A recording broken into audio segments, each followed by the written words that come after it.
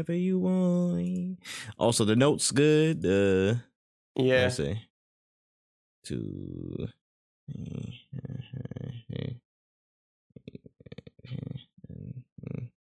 Oh yeah, perfect. All right, that's good. Ah, camera, don't fuck with me today, bro. Camera, don't motherfuck with me. Okay. No. You fucking with me. You're fucking with me. You're fucking with me. Okay. All right. All right. Let me pull your stuff up. A mystery is the seed that I travel with.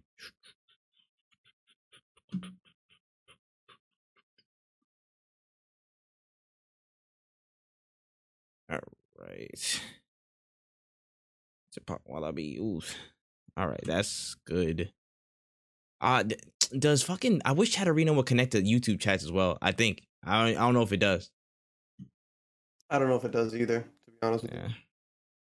That would honestly be the most advantageous shit ever. You know, the motherfucker. I mean, pass the blunt. Doom, doom, doom, doom.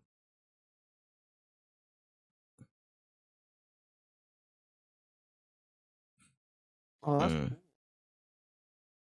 I didn't know that Restream you could create like a Discord channel where people can type in the Discord and it'll show up in the Restream chat. That's wow. nuts. I did not know that. That's dope. I don't know who that's for though, because like if you're watching me stream, then you'd have access to the chats, the respective chats that are available to you. Or maybe people do are like multicasting, like because there's a podcast tab in Discord now. So maybe if people they see the alert first and they kind of trickle in from that Discord channel, and then it just shows up there on the funnel. True. Which actually or maybe cool. even people who wanna talk to each other directly. Maybe I don't know. Yeah. I'm definitely gonna experiment with. I think it's like like a community hub type thing, and just like another extension of it, which is again that's actually really cool. Yeah, but I'm ready whenever you are. Bet. Let me fix this. Bankos. Turn this music down just a little bit. Oh yeah, I didn't even tell you this earlier in the week, but prepare to be here for 3 fucking hours talking about Kingdom Hearts. I just want to let you know.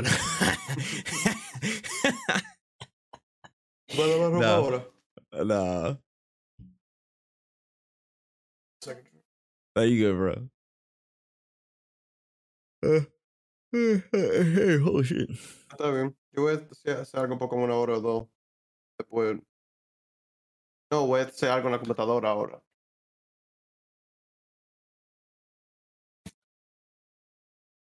No, yo lo bajo ahora. Yo lo bajo después de esto.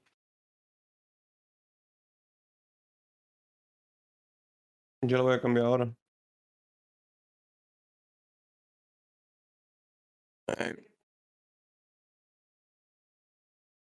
All right, now I'm ready. All right. Let me. Let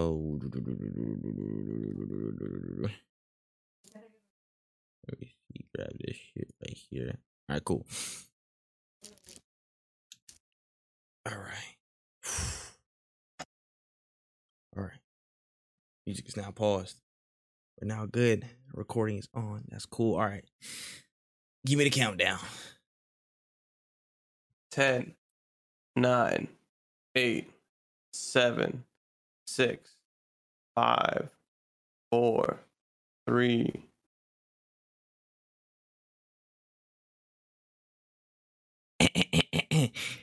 When you walk away, no cool down back, babe. Oh, we on your ass. Oh yeah. Oh my goodness. Listen, I am so happy we are back and kicking. We booming for another week. No cooldown episode 18. You know what I'm saying?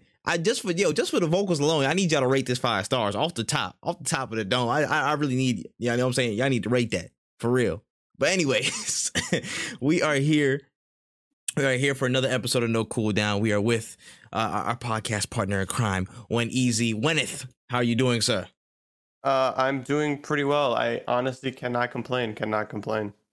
Oh man, I'm about to say it's been a busy week a little bit. I'm not gonna lie, we picked up a little bit. It did pick up towards the end. It started off busy, then it was like quiet, and then it's like a mixed bag because it averaged out to a good week. Yeah, nah, most definitely, bro. But there was definitely a good handful of stories to pick out from. We had to cut some from the full mix, man. We just got to get the the best and brightest from the week. It's a lot of shit. But before we get into all the heavy stuff, man, let's warm up a little bit. But is you ready? You ready for this? I am ready. Let's get this money then. Let's warm up a little bit. In cool but slightly disrespectful news, a Brazilian speedrunner streamer has somehow found a method to skip the entire ladder sequence in Metal Gear Solid 3. And after getting some of the inputs right, basically, like, you go to the bottom of the ladder and you gotta put some certain inputs and you span a little bit, and then Snake starts to T-pose next to the ladder, and he just shoots all the way up to the top, and it just like pushes you on in like two minus minutes. So as a speedrunner, I guess, watcher, this is really cool. But I have some other thoughts as a purist of that scene. I enjoy that. But what's going on with that, Wayne? Yeah, I'm a huge Metal Gear Solid fan, and like that scene was like, at first when I first saw it, I thought it was like dumb, but then I was like, but now I think back to it as like a very fond memory, because I was like, why am I here? And then I was like the music starts playing, you're just like, man, this is kind of like a cool moment. Like the game kind of like froze in a sense. Seeing a speedrunner get past that, I really enjoy speedrunners. They're like, honestly, that is in my mind, when you think of like best gamers period, I think of speedrunners. Yeah. Mostly just because like the stuff that they pull off is crazy. The way that they just like break down or even like understand the game completely different than most people. But It definitely is sad to see, like, not sad, but like every time I feel like people were like expecting like, oh well, now he's gonna have to climb the staircase. Now it's like, oh, all right, cool. I guess that's just gone. So it's a weird way of experiencing the game. 100%. I saw it. I was like, yo, there's no way, bruh. I'm like, listen, that's cool that y'all found this, but let's not disrespect the moment that is this ladder scene, bro. I'm not gonna lie here. Let's be honest. Like, for me personally, this is like my probably top 5 or 6 favorite video game songs in history. Like, Snake Eater is like good as shit. And I feel like it's a slight disservice to Cynthia Harrell and everything this team has built to make that damn song work, in my opinion. But I understand, for the sake of speedrunner, for the sake of getting there, you know what I'm saying? They had to do what they do, to get an exploit out, which I've never seen anything like this before, ever. So, I mean, it was cool. It was cool for sure. But I'm just like, dang, bro, this is a classic. Yeah. We can't just be erasing the GOATness that is this song. Bro, don't make me get the vocals out this episode, bro. This cannot turn into a singing episode, bro. This cannot be a singing podcast. Just know it's fire. It's such a funny moment, because it's also like, I can't even really be mad at the speedrunners either, because the amount of time they put into just one specific game, it's like, if anybody's allowed to skip or just jump over stuff, it's speedrunners, because the amount of time and effort they put into these games and like how much they've played these games, they've probably been playing this game for hours, maybe even years, perfecting, like finding exploits. It's pretty insane. Shout outs to speedrunners, man. They're a cut above the rest. Yeah, no, I'm not gonna lie. Like, precision. The precision, and again the raw speed, of course, like that you have to do certain things with to, again, try and beat world records is actually insane. I don't know when it was, but like a couple weeks ago, I just looked at some random I think it was a Batman Arkham City speed run, and I was just like, bro, how the hell did you even like think of getting up to like this spot to avoid this fight, that spot to avoid this fight, getting to this little blind spot so you can shimmy in the map? You know what I'm saying? Get up to this thing. Like, the thought process to even find all this stuff and then perfect it in one run. It's crazy. And again, sometimes things don't go to plan and they just improvise on the spot to still get a faster time. Like, shout out speedrunners, but hey, yo, for this one, I feel a little bit disrespected. That's all I'm saying. That's just me. It's my personal gripe, though.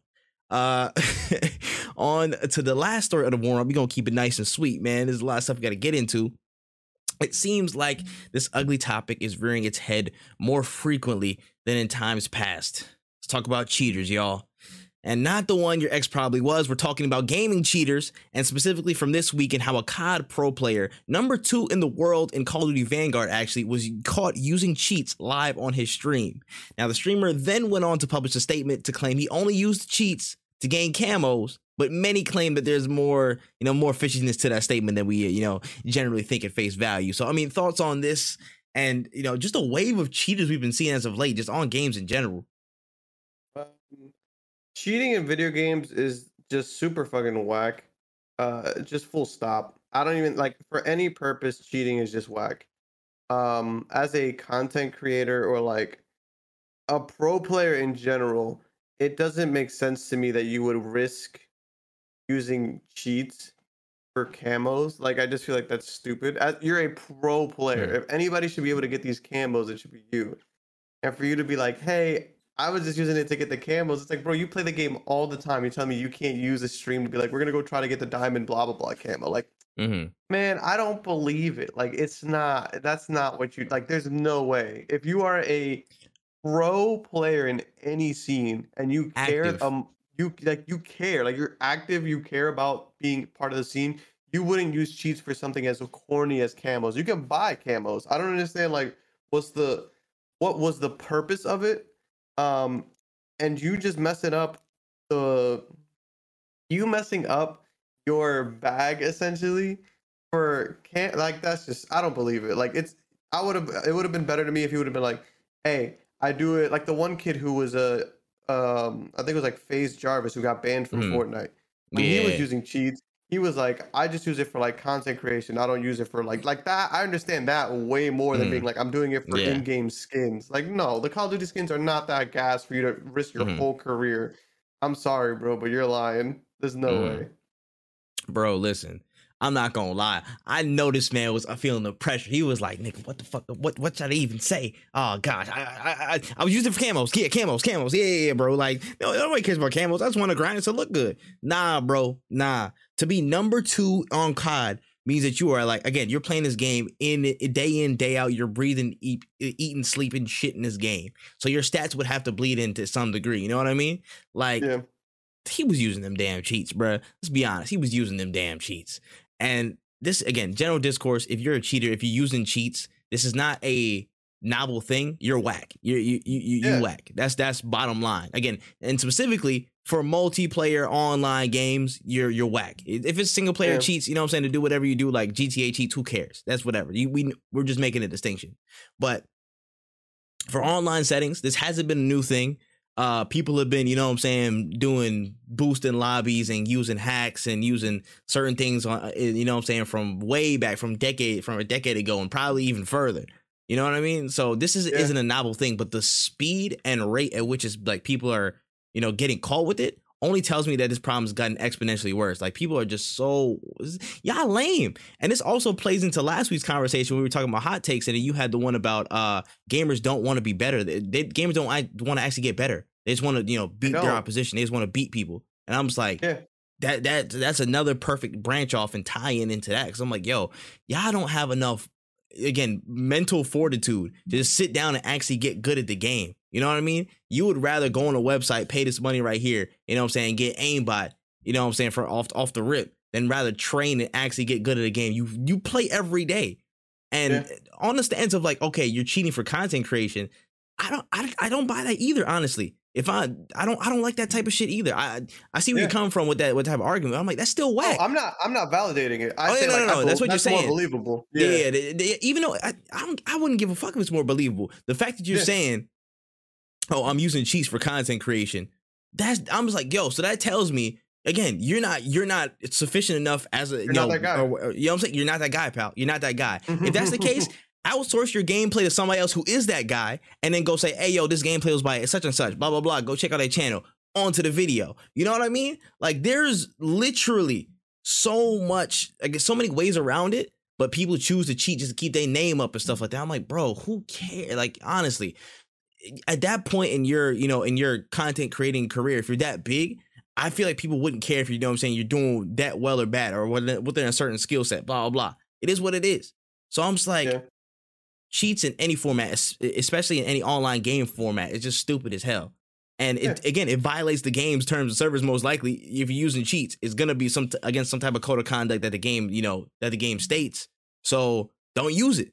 Stop being a bum. If you can't get gameplay, go find somebody that can do it, bro. There's plenty. You know what I'm saying? Like, there's plenty of other people who don't have the craziest gameplay, but they still gonna post it because it's their stuff. I commend them way more than the cheaters who have 50 kill, clear a lobby, 90 kill games and stuff like that. I'm like, bro, stop being a bum ass. Stop being a bum ass motherfucker. Like that's all there is to it, really.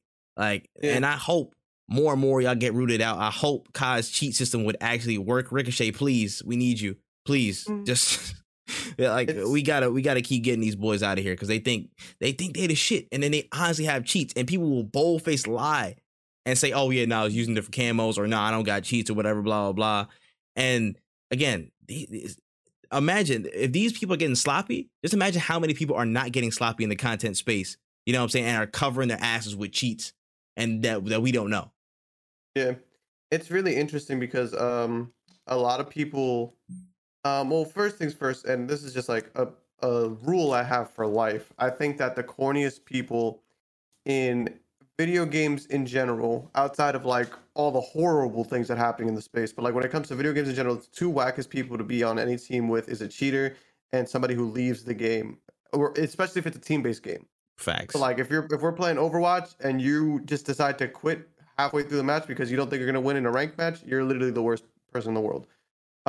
Cheaters, way worse than the second, but it's interesting because it's like the amount of harm you kind of do to the space and to yourself. Like there's just no dub really. Like it doesn't make like you're not winning, so there's no way you should feel good. The only reason I can see people cheating is for content creation, but then there's a bunch of some of the most viral clips that some of these creators go through is when people find out that they're cheating.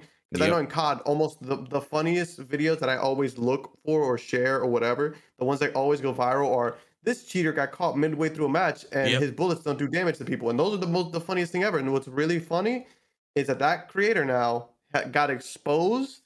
He went viral. And if you're anybody with a brain, you're probably just not going to watch him because like you just realize that this dude is trash. And there's so many ways of making content. Like you said, you don't even need to play games. You could do like...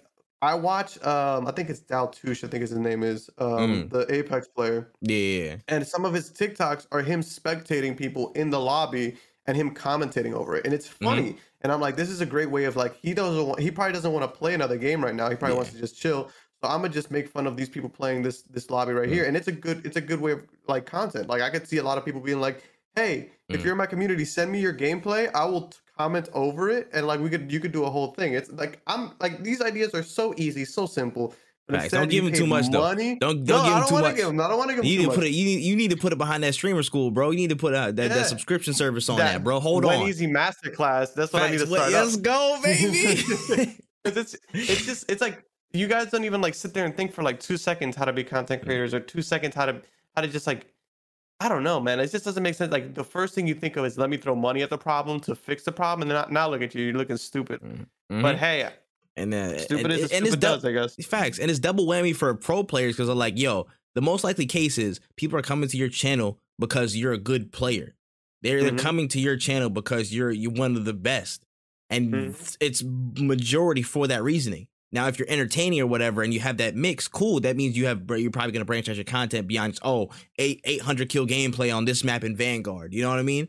But the fact that this guy here, he literally, his whole MO is, I'm one of the best COD players, number 2 in the world on Vanguard, and I'm just playing games. You know what I'm saying? Come check out how I play. And you get caught cheating? That's a bad look any way you slice it, bro. Look. It's a bad look, man. And, good riddance if that's the case, bro. Should have never gone on sites and bought that shit. Tough. It's tough. That's on you, man. You made that decision. That ass is on you. All right, man. That is the warm-up. Let's get to the main stories of the day. Starting with... this is going to be a fun and unnerving conversation as well. So this past weekend was the official celebration of the 20th anniversary of the Kingdom Hearts franchise. I can't stop smiling through this whole statement. And an event was held in Japan to showcase many of the festivities for the occasion. Now, with the timing, of course, a celebratory 20th anniversary trailer was released with a couple of announcements. An update on Kingdom Hearts Dark Road, which is a mobile game.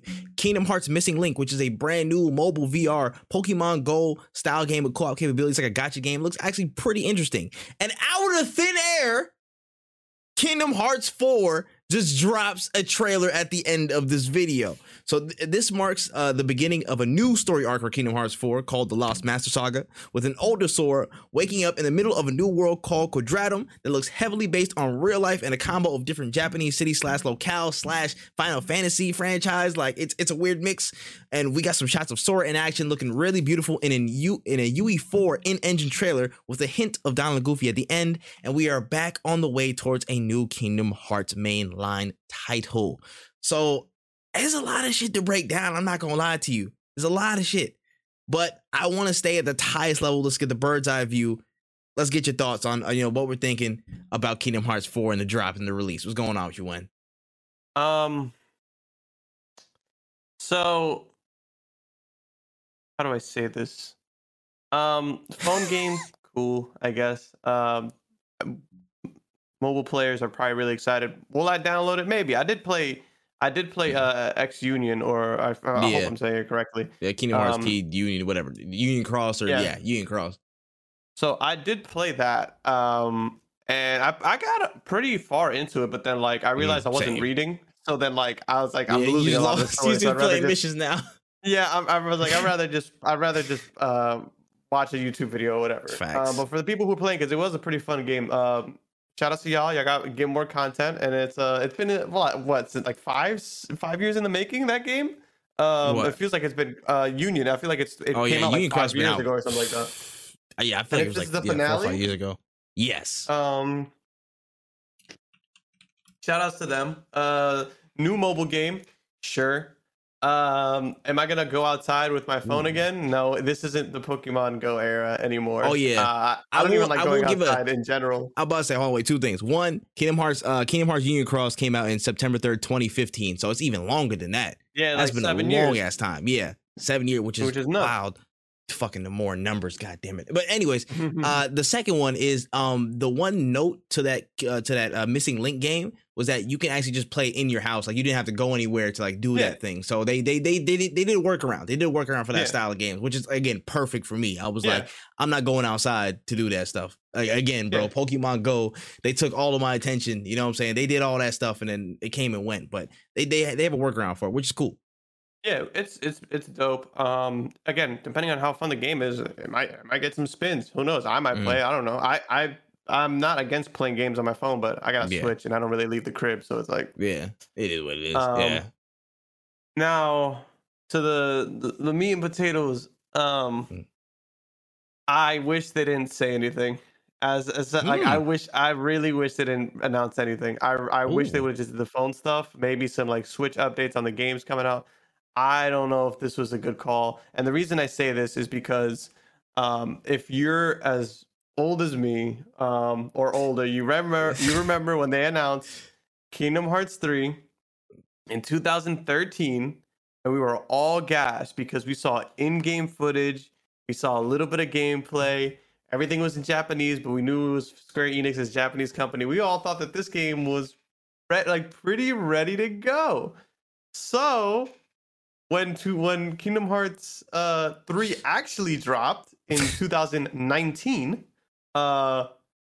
obviously a lot of us were like, we waited 6 years since this announcement, and it did not meet up to the expectations that a lot of us wanted. I'm not saying Kingdom Hearts 3 is a bad game. I'm not even saying it's the worst in the series, because I think the gameplay wise is one of the best. It's honestly, the formula is amazing. I have my own gripes. That's a whole nother. We don't have time to talk about all things I don't like about Kingdom Hearts 3. But again, good game. Check it out if you haven't. It wasn't worth 6 years of hype. That's what I'm getting at, and that's what I'm afraid of when they announced Kingdom Hearts 4, magic in the making. That isn't even a year. That's not even like that isn't even a time. Like they literally just said we still have jobs over here. Like we got work to do. Like cool, bro. You didn't have to tell me that. Like that's the thing is I really hate overextended hype trains. It's one of the one of the things I hate the most, because when you hype it up too much, it's gonna lead to crunch. Like, it's going to lead to crunch. Unless the game is ready to go, it is going to lead to crunch if you're hyping up the game this much.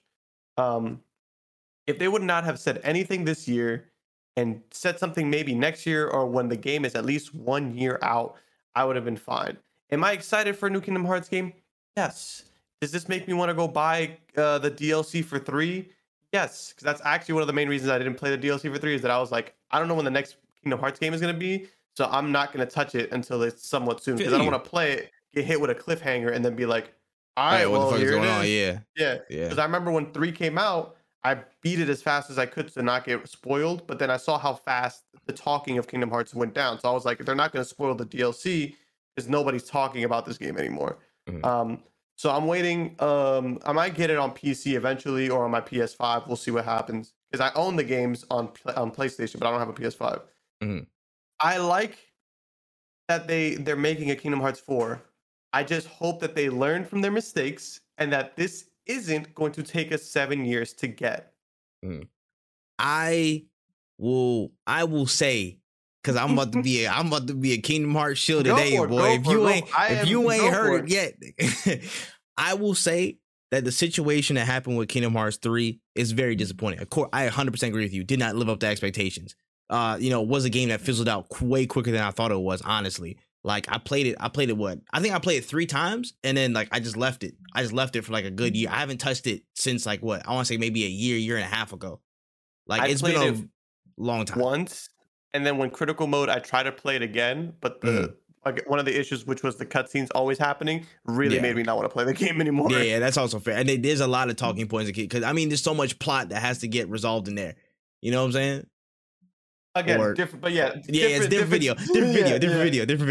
But yeah, I feel like the case of Kingdom Hearts 3's development cycle was really, really rough, in the sense that, okay, teams just got split for Final Fantasy 15 or Final Fantasy Versus 13 being remade into Final Fantasy 15, and then working on Kingdom Hearts 3. So the teams got split. There was different focuses. Nomura went to one way, the Osaka team went to this way, and Taiyasu was working on that stuff.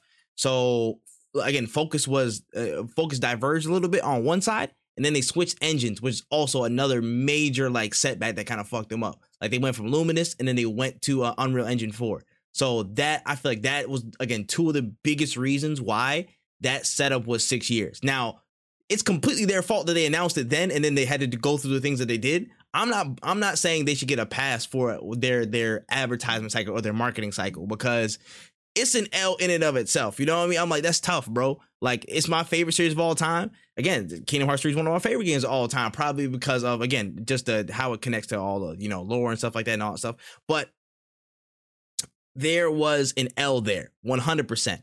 I feel like it's different now because it's a little bit more focused on this, at least from my perspective. I see there might be a little bit more focus. There's only probably 3 major projects that are going in the line. And I feel like in order of sequence that is being worked on is the next Dragon Quest, Final Fantasy 16, and then Kingdom Hearts 4. It's literally these 4.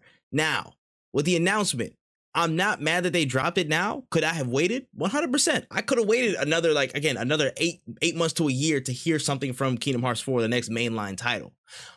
But I feel like I still would take this, because I feel like they would be in a better spot now that they have been from the last cycle, because they're well into UE4. They have been partnering with Epic over Unreal stuff. Unreal Engine 5 is out, so they have a lot of support on that side. And I feel like the major question mark, which is, okay, what's their development state? How comfortable with in-game engines in that development process? It's settled. The ship has settled on that front. Now they're just developing the game and making stuff work from that point. I personally feel like it's going to be still like a good 3 years out, maybe. It could be less. It could be more. I don't know.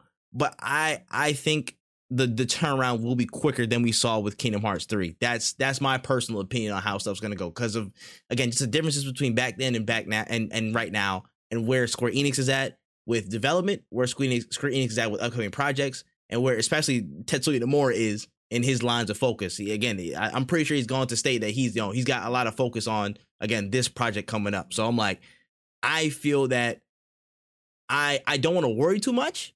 You know what I'm saying? I'm going to already have an inherent amount of worry with that stuff, but I'm just gonna plug it in the back of my mind because I don't want to do it because I'll lose all my hair. You know what I'm saying? Trying to speculate and theorize about what's the development process like. But I feel like it's gonna be different this time around. That's just my personal opinion on that. Now, aside from all that shit, aside from the logistical worries of a Kingdom Hearts game, actually looking at the trailer, this shit look cool as hell, bro. Now, I know I've been reading back up on this and I've been getting back into the lore because it's been a real long time for me. So again, I guess just the plays to, you know, the Dead Project, Final Fantasy Versus 13 and all this stuff like that. This man's sword just ends up in a whole other world. And I was trying to explain to myself the concept of where he is right now. And I got confused like a solid 25 hours. Like, it wasn't even minutes, nigga. It was a straight hours. Like, I was like, yo, a whole day I had to sit on it. Like, the fuck is it? So if he's not in reality, that's Unreal shit. Unreal Engine. Well, they ain't Unreal Engine, but that's not the fifth one. That's the fourth one. But that's the fourth title. But then they move into Unreal. See, and I got lost. That's how I got lost. That's literally how I got lost. But the shit was really. It looked really cool. Again, the characters we saw Donald, Goofy. Sora has a brand new look. He looks really fucking fire. I'm about to say anything pop out to you from the trailer itself, just like, you know, stuff that you was looking at. I am a fan of them like exploring this new space of like quote unquote like being in like real time or whatever, or like the regular world. Yeah. Everything looked pretty sick. That's the thing is like when I was watching it, it really felt like I was like back in high school seeing the first announcement trailer for like Kingdom Hearts, like when Kingdom Hearts 3 and you were fighting on like Mount Olympus with the roller coasters and stuff. And I was like, oh, these are awesome, some really cool, awesome what's the word for it? New features, I guess. Yeah. Of the game. Like, oh, we got chained. We like the movement looks sick. Like it looks dope. But again, I'm a big skeptic. So I was watching and I was just like, all right, cool. But when are we gonna see it? But outside of that, it looked like a really, really good game, and like the graphics look insane. It doesn't even really make sense to me. I'm excited for it. The features look dope. I love where they're at with it. Like honestly, like it just seems like a good ass game. Just gonna have to wait to see. Facts. For me, really. Yeah. You like that? I'm about to say you saw that reaction commands are back. I know they had like a little empty space for the button, but yeah, I'm about to say for me personally, yeah.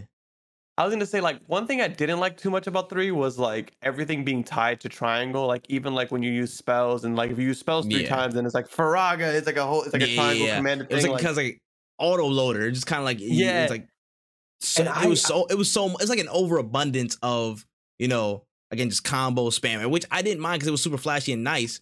But I don't know, it was just some things about it.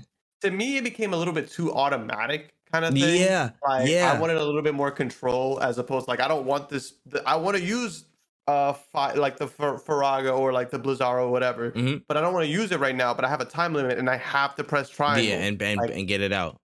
Yeah, so I was just like, there's things that I kind of want them to go back, but again, like the combat wasn't even my sore spot in the game. Like if we kept that same thing, it wouldn't be a problem. But like the reaction commands, the chains, and how that's going to affect game fights and whatnot. I hope that it's like the chain abilities are more than just like press triangle when you're close to this thing. Like I want it to be more like Dream Drop Distance. I think did a really good job when they try to expand combat by like, hey, jump on it, like movement based stuff, like running with on the walls flow motion. Yeah, like that is different as opposed to like, yo, now your triangle does more triangle stuff. Like that's cool, but like I want something that really changes the gameplay. If we're gonna be changing the gameplay, if it's just gonna be like cool executions, then it's like, all right, cool, but it's not.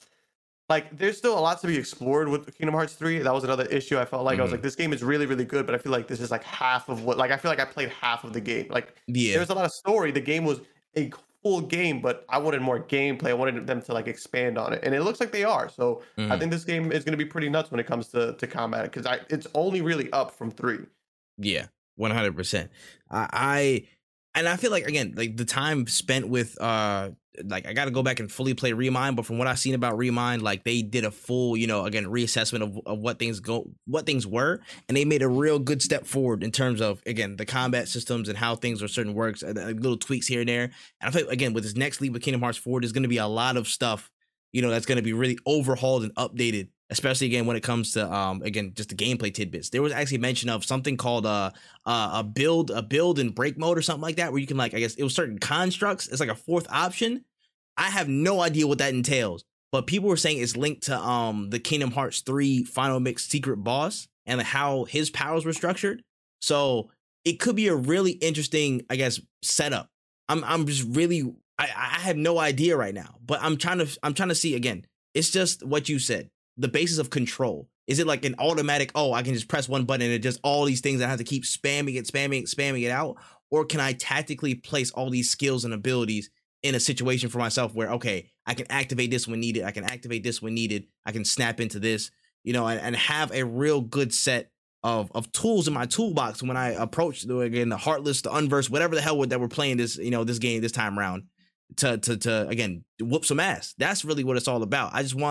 I agree with you on that point. I want to have a good balance of control and just flashiness to where I can really belt some shit out, but at my will, not at, oh, I have to sit on this timer all the time. You know what I'm saying? I have to get everything out all at once and rush myself.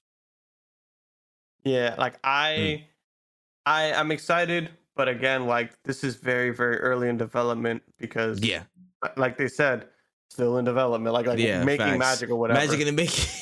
Yeah, exactly. Like, I know they had to change that tagline because niggas was gonna be on them like now in development. Nah, son, we seen this last time. Like come on, bro. We've been down this road. Yeah, listen. I'm not gonna lie. I'm just happy that now I'm so more into games than I was back in the past, and I'm dealt with more series, so I can distract myself easily. I'm like, yo, listen, when Kingdom Hearts comes, it'll pull up, but I'm not too stressed about it now because I have other series, other great games that are dropping all throughout, this year and the coming years, to where I'm not fully fixated on it until it's like right in my face. So I know that's just my personal situation, but I know I'm gonna be keeping tabs with the story and everything else like that. Again, just I don't even want to talk about lore on the podcast too much because we could be here for like 5 hours trying to again walk around the same point 3 times. So right. I'm gonna leave that for another time. I'm gonna leave that for another video because that's gonna be funny in and of itself. But last little big piece though, like at some point during the trailer, they showcased a little forest, and I was like, yo, the forest looking beautiful, realistic as hell. I was like, bro, is this Kingdom Hearts or just some tech demo? It doesn't make any sense. But some really, really keen eyes around the internet stopped the frame, looked at a riverbed, saw the top right, noticed a weird shaped rock or something, and then they managed to look and match up a certain piece of technology, a certain ATST, and people are very, very heavily speculating that was a forest on Endor, and we could be seeing Star Wars in Kingdom Hearts. Now, what do you feel about that? What do you feel about that speculation? We speculated this in Kingdom Hearts 3. A lot of people were speculating like, oh, they got, but by the time that they had acquired Marvel, the game was already. Again, this is 2013. I don't even know like when Marvel even got bought by Disney. I'm trying to figure out when it was. Hold on, that's worth a Google. Yeah, 2015, 2014, 2015, 16. Like the game essentially at that time, by the time like we knew Disney for owning Marvel or for owning Star Wars, that game would have already been in development for a long time, and to add those new worlds would have been insane. Facts. So I don't think they would have. Y'all would have been. Y'all was mad at 6 years. Oh yeah, it would have been a straight decade to add that. We would have got Kingdom Hearts 3 today. Like that's how long I feel like it would have taken if you would have add like all the Star Wars stuff. Like it would have been insane. Is it possible in this year? Yeah, I don't see why not. Honestly, I would love for them to hold a bigger part because like. In Kingdom Hearts 3, we had like Frozen World. Like that's how far back Kingdom Hearts 3 was going. It is that Frozen at the time was still relevant. Facts. It was still in that range. And also just to add your tidbit on the tidbit, LucasArts got acquired by Disney in 2012 and Marvel in 2009, which is fucking wild to say.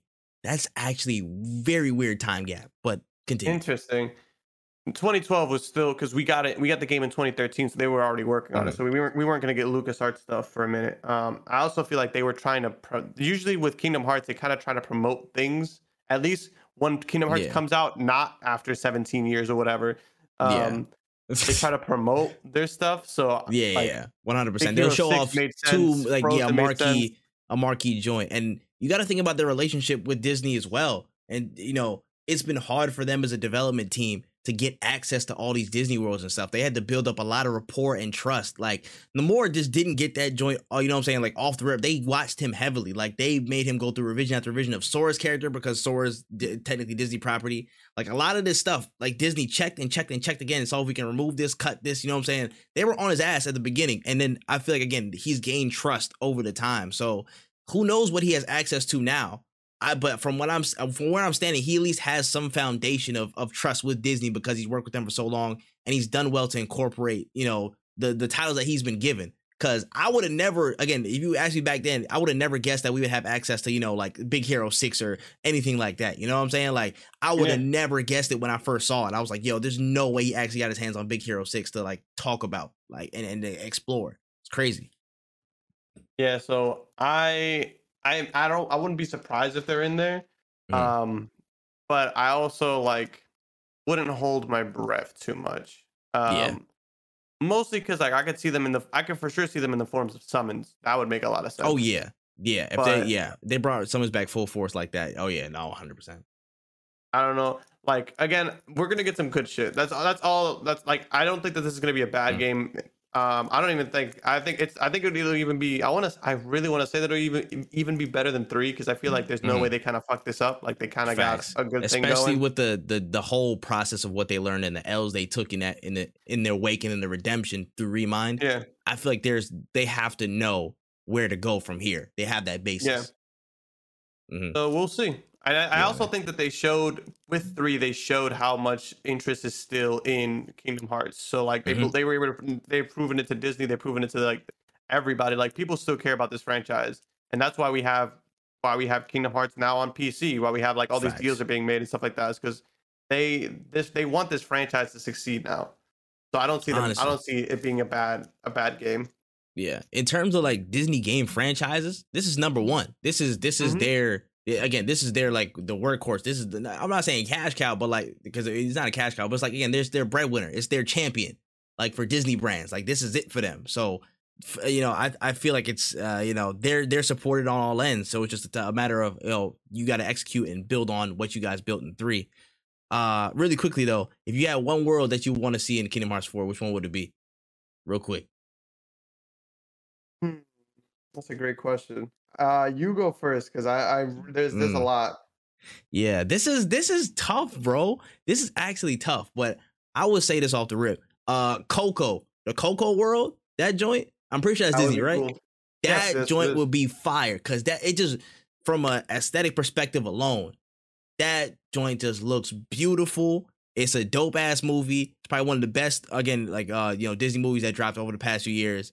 Again, the aesthetics are great. It'd probably be a lot of great boss inclusions. It seems really easy to translate into something that would be like dope.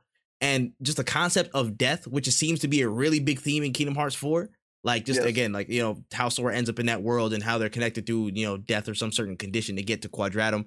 That seems like it's a big play. So it could be connected. So to me, it makes sense in certain ways. And again, it's just dope. It's just a dope ass world. I would love to see it. Again, it's well in the Disney range, but shit, it's heat, bro. It's heat. Coco is definitely one of them ones.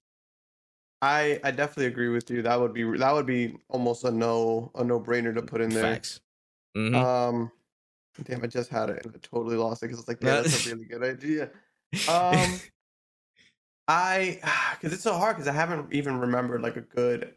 It's been a while since I remember like a really good. Not like that Disney movies aren't good, but it's more like I remember one that I really wanted, like a breakout joint. It's like, yeah, that's the one. Like a deep cut would be like, what's this thing called? Oh my god, why am I blanking on this? Like Treasure Planet. Like that would be like a deep cut. Yes, like something something crazy like that. Yes. Yes, that's one we would want for like ages. Ages. Or even like, was Atlantis was Disney, wasn't it? Were they? I think it was under Disney, but hold on, wait, nah. Like, there's been a good amount of movies, but Coco's for sure. I mean, everybody wants Star Wars, and even as a Star Wars fan, I would love to see Star Wars because there's no way, like, it would just make sense, like good and evil, light and dark, like the dark side of the Force, light side, like it just. That would be. Yes, it was Disney, sense. By the way. Atlantis was Disney. That's what I'm saying. Like that. Like I would love to see a deep cut. Would be cool, or like a movie that we just wouldn't expect to be in it. Facts. it's hard, but yeah, I really heavily agree with you on the Lost Planet one. I feel like that could be a really good sleeper that comes through because, of course, You know what I'm you know what I'm saying? saying? Like, Treasure Planet is also one of the best Disney drops of all time. You know what I'm saying? Quote your mama on that, for real, for real. But that would be a really good one. Atlantis, I don't know because of the proximity to like the Little Mermaid and Atlantica. So maybe I don't know if they might be that might be bumping heads. I'm not sure, but that's definitely a really really good shout. And of course, I'm gonna drop out. You know what I'm saying? Shout out to what's it called? New York. Literally, just Marvel's Avengers, New York. Just drop them in the middle of there. Let them fight Loki. Let them fight a big ass Chitauri. Like, you know what I'm saying? Let them run loose. You know what I'm saying? All over some area. Put them in Wakanda. I don't know. Do something, dog. We could even see Moana. Like that. Bro, could also Moana would be crazy. Moana would be a crazy fight. He got to fight a whole island. Nah, like, son. And a whole fire mount. Yeah, nah. That would be a fire world. And from the quotes we heard from this week, he did like some other interview with Famitsu. He was like, you know, at some point, Quadratum is a base for you know, where Sora lands in for a part of the game. So we're like, he's not gonna be in there forever, from what we're hearing. People are speculating that he's not gonna be in that. He's not gonna be on that side forever, so he can jump back to the Disney side where he originally was from. So maybe we'll see new worlds connected after he jumps back, or you know, we have a lot of open seasons, so there could be new worlds on the Quadratum side with maybe more real world stuff like the Star Wars and maybe a Marvel's game or something like that. And then there's also, again, the Disney worlds that we can get connected back to on this side, like a Coco or a Moana. So, I mean, listen, we got a lot of room to run. For me, I'm not going to stress too much about what could be. I'm just going to, like, let it happen at the end of the day because I learned my lesson from Kingdom Hearts 3. But given my inner child is very happy and very excited that, you know, it got announced and it's actually a thing because, I mean, in my eyes, I was like, yo, Kingdom Hearts 3 is there and, like, that saga's done. Like, I'm probably not going to hear for another decade, probably. I kind of just dismissed it in my head, but it's alive. It's a thing. I was in the backflip and broke my neck when I heard about it. And honestly, can't wait to see what comes next from it. For real. Yeah. All right. Had to keep you there. You know, I could have went in story. I could have kept you here for 3 hours, but it's fine. We got a show to do, man. We got to keep it moving. But all right, let's move on to the next story of the day. So this week, we got to look at a new game coming from Asper and Beamdog entitled Myth Force, which is an 80s style 4-player online co-op first-person roguelite experience, again, drawing heavily on the themes of 80s cartoons. This game is looking to keep players hooked with 4 classes of players and constantly changing dungeons to spice up the fun. So this came through the middle of the weekend. This is like a really actually like a dope ass trailer. Like they had like, you know, the old TV set, like Saturday morning cartoons, like, you know, really in the elk of like a, you know, He-Man, Voltron type of style. What do you think about this one? I love the aesthetic is cool. I'm really excited. 4-player co-op. Always fun. It seems to give like Dungeons and Dragons type vibes, which is cool. I feel like we haven't had a good co-op Dungeons and Dragons game. And yes, I know that there is a co-op Dungeons and Dragons game. It's not good though, so we're not talking about that one. Roguelike, and I'm assuming procedurally generated dungeons. Sounds like fun. Like it just sounds like a good like indie Borderlands experience where it's just like we use our abilities and our weapons to progress through this world. Like it just sounds like a lot of fun, and I'm excited for it. I think if it's a Game Pass game, for sure giving it a try. If I can get a code, for sure giving it a try. It looks like a fun game. I'm definitely happy. It's around that time now where we're gonna start seeing a lot of like smaller games pop up because it's the time where we're gonna get game announcements, but we're not gonna get games right away. So people are gonna try to, you know, make their way in this space as of right now. Like they need this up until like I want to say August. I don't expect to see too much from big major releases outside of like Nintendo because they work on their own schedule. Yeah, 100%. And to me, that's fine because if we have experiences like this that are really like getting novel and out there and branching out in terms of what we're looking at, I don't mind it. I'm 100% for this. Again, in the elk of like again these 80s cartoons, I really love this art style. I really like enjoy the look of it. But it just feels like, again, fun. Like it doesn't take itself too seriously. It's real, again, like 80s, like, you know, it's not, you know, too hokey, but it's like, you know, real, like, you know what I'm saying? Like, man, for it, like you gotta be a part of it. You know what I mean? Like it seems really, really fun from the premise and from the motifs of it. It looks really dope. Now, it's just the thing that really draws me in is the 4-player co-op aspect, of course, because I'm thinking of like Power Stone, I'm thinking of like the games like Nicktoons Unite and stuff like that. Like just a 4-player co-op experience that really like locks you in, and just if you can really bring that type of, again, game style back in a really novel and fun way, if it's procedurally generated, keep those levels coming through. I think you have a really, really fun game in your hands. It could be a you know what I'm saying, a dark horse in a year. Honestly, it could be a really like noticeable game that people play and get and tap into. And yeah, it just seems really, really fun. And it looks like it comes from a real place of interest and love. So I like it. I'm a 90s baby, but I like the 80s concept. You know what I'm saying? I got to study up on that shit. You know what I'm saying? But it looks really, really cool. It really does. I think so too. I am excited to see what comes of it. Hey, yo, Asper, you know what I'm saying? Holla at us, Beam Dog, holla at us, man. We trying to see what's going on. You know what I'm saying? I'm a young boy / old head, so we can make this work. All right, time to you know what I'm saying, break out the tinfoil hats for a quick second. Just wanted to speculate a little bit. So the Nintendo rumor mill has been working overtime these past few days, as that's the only kernel of novel news since Switch fans are getting nothing at the moment. According to a couple of sources, there have been some job listings popping back up on the internet from Bandai Namco requesting art panelists, visual artists, and a 3D background artist, with postings containing a mention of a collaboration with Nintendo. Now, we're thinking, you know, it's saying a lot about a remaster. I think it's a game that had collaboration between Bandai Namco and Nintendo in the past. A lot of people are pointing towards one culprit, but I mean, to your opinion, what do you think it might be? It could be. I feel like it's gonna be a remaster. At this point, I can't really think of a Namco game that they're trying to push for on Switch. So with the remaster in mind, might be Dragon Ball Z related, because that's like their favorite go-to. It would be sick if they did like a Budokai Tenkaichi remaster or something like that, like something nuts. But I feel like it's gonna be something Pac-Man related, because I haven't heard about Pac-Man in a minute. So I feel like it's gonna be Pac-Man related. If it's not, sick, bro, but please do not let it be Pac-Man related. Oh my gosh, it might be Pac-Man related. It might not. Please, Pac-Man. Dear God, let's not do it. But aside from Pac-Man World 2, because Pac-Man World 2 was actually pretty dope, but that's not the point. A lot of people have been saying number one would probably be Kid Icarus Uprising. They would probably bring that joint back around. And the second one I've heard is Star Fox Assault, that was on the GameCube. So I mean, two notable joints. Bring that game up. Two notable joints. He said no Assault. Don't give me hope. That would only be a smart idea, and I don't think that's what they want to do. How you feel about both of them then? Let's talk about it, bro. Fucking Star Fox Assault was the best Star Fox game that ever came out, period. It was amazing from beginning to end. Fucking multiplayer was awesome. The story was awesome. Like, that game was a good GameCube game.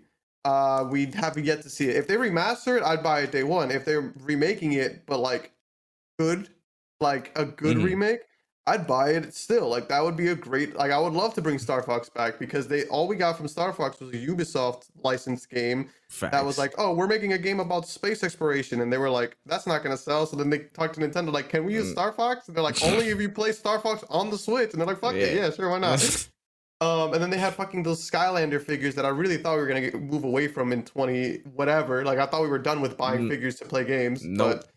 But fuck us. Yeah, the amiibos will never die, baby. Amiibos are the only things that I fucks with. Everything else, like, I don't want. If you're gonna give me a statue of an R-wing, like the Star Fox ship, don't give me the Ubisoft fucking version of it. Give me the regular shit. I don't want that. Like, I don't want this American ass ship. Get away from me.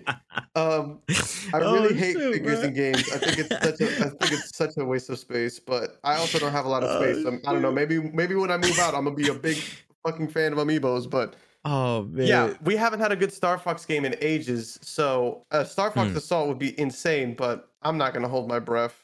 I feel like I'll see Kingdom Hearts 5 before I see fucking Star Fox Assault. It's bold, man. But yeah, I think it could be, you know, it could be Kid Icarus Uprising. That's what a lot of people are talking towards.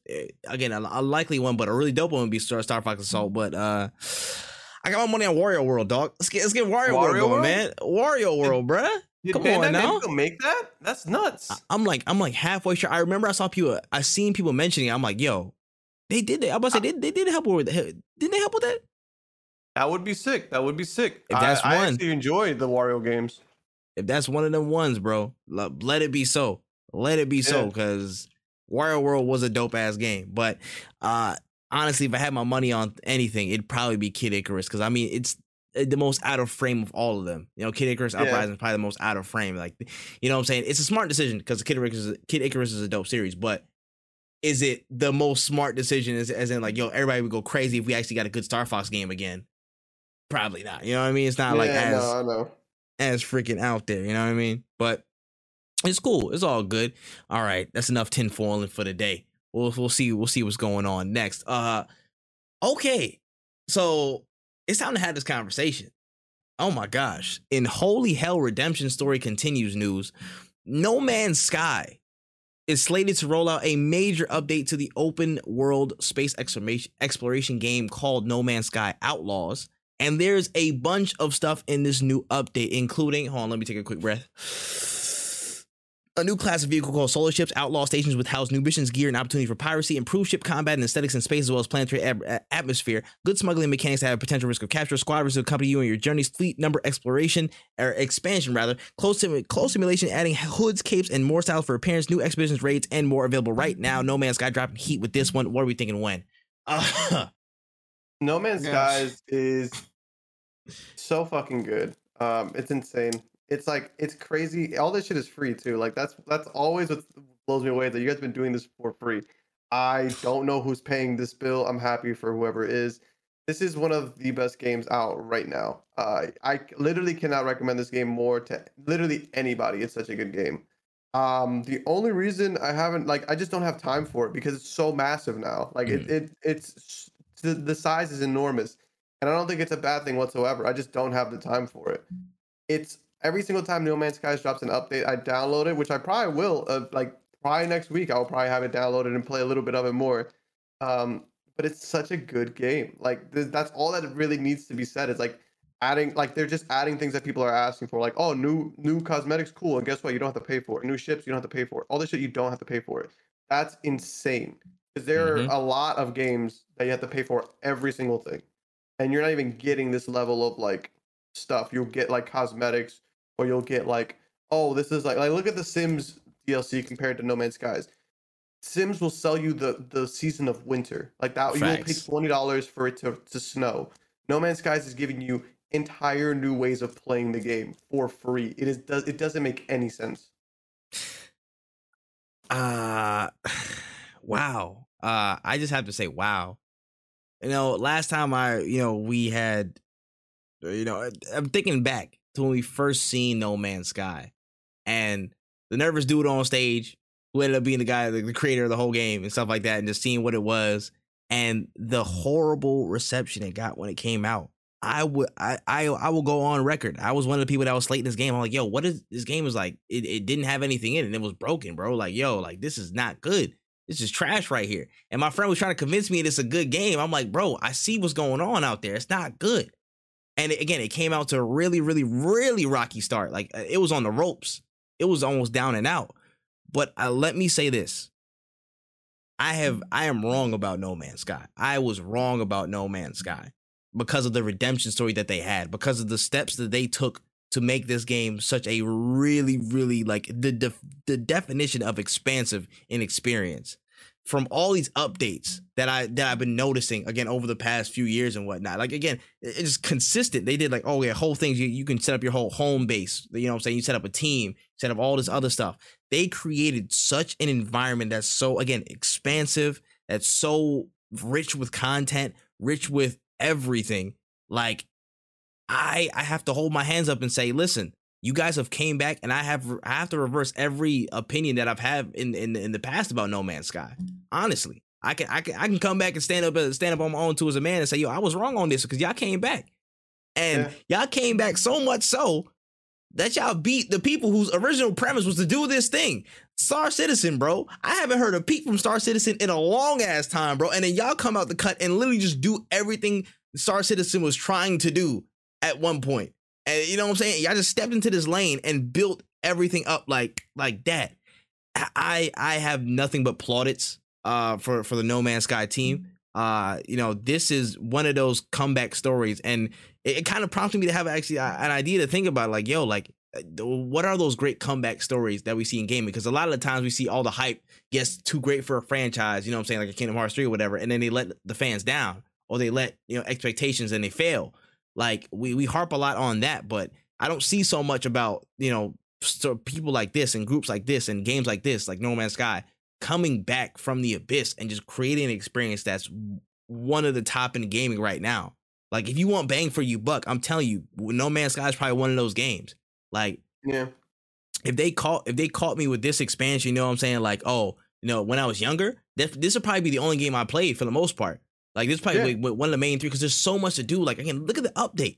You added like so many ships to your fleet. You can add a whole squadron of people to your travels. Like, you can have companions that come with you. Just add it off the whim. You have entire outlaw stations that are plotted throughout the whole universe and whatnot. You can just drop in, trade stuff. You can smuggle goods. You can actually be a smuggler, and then you can run into police.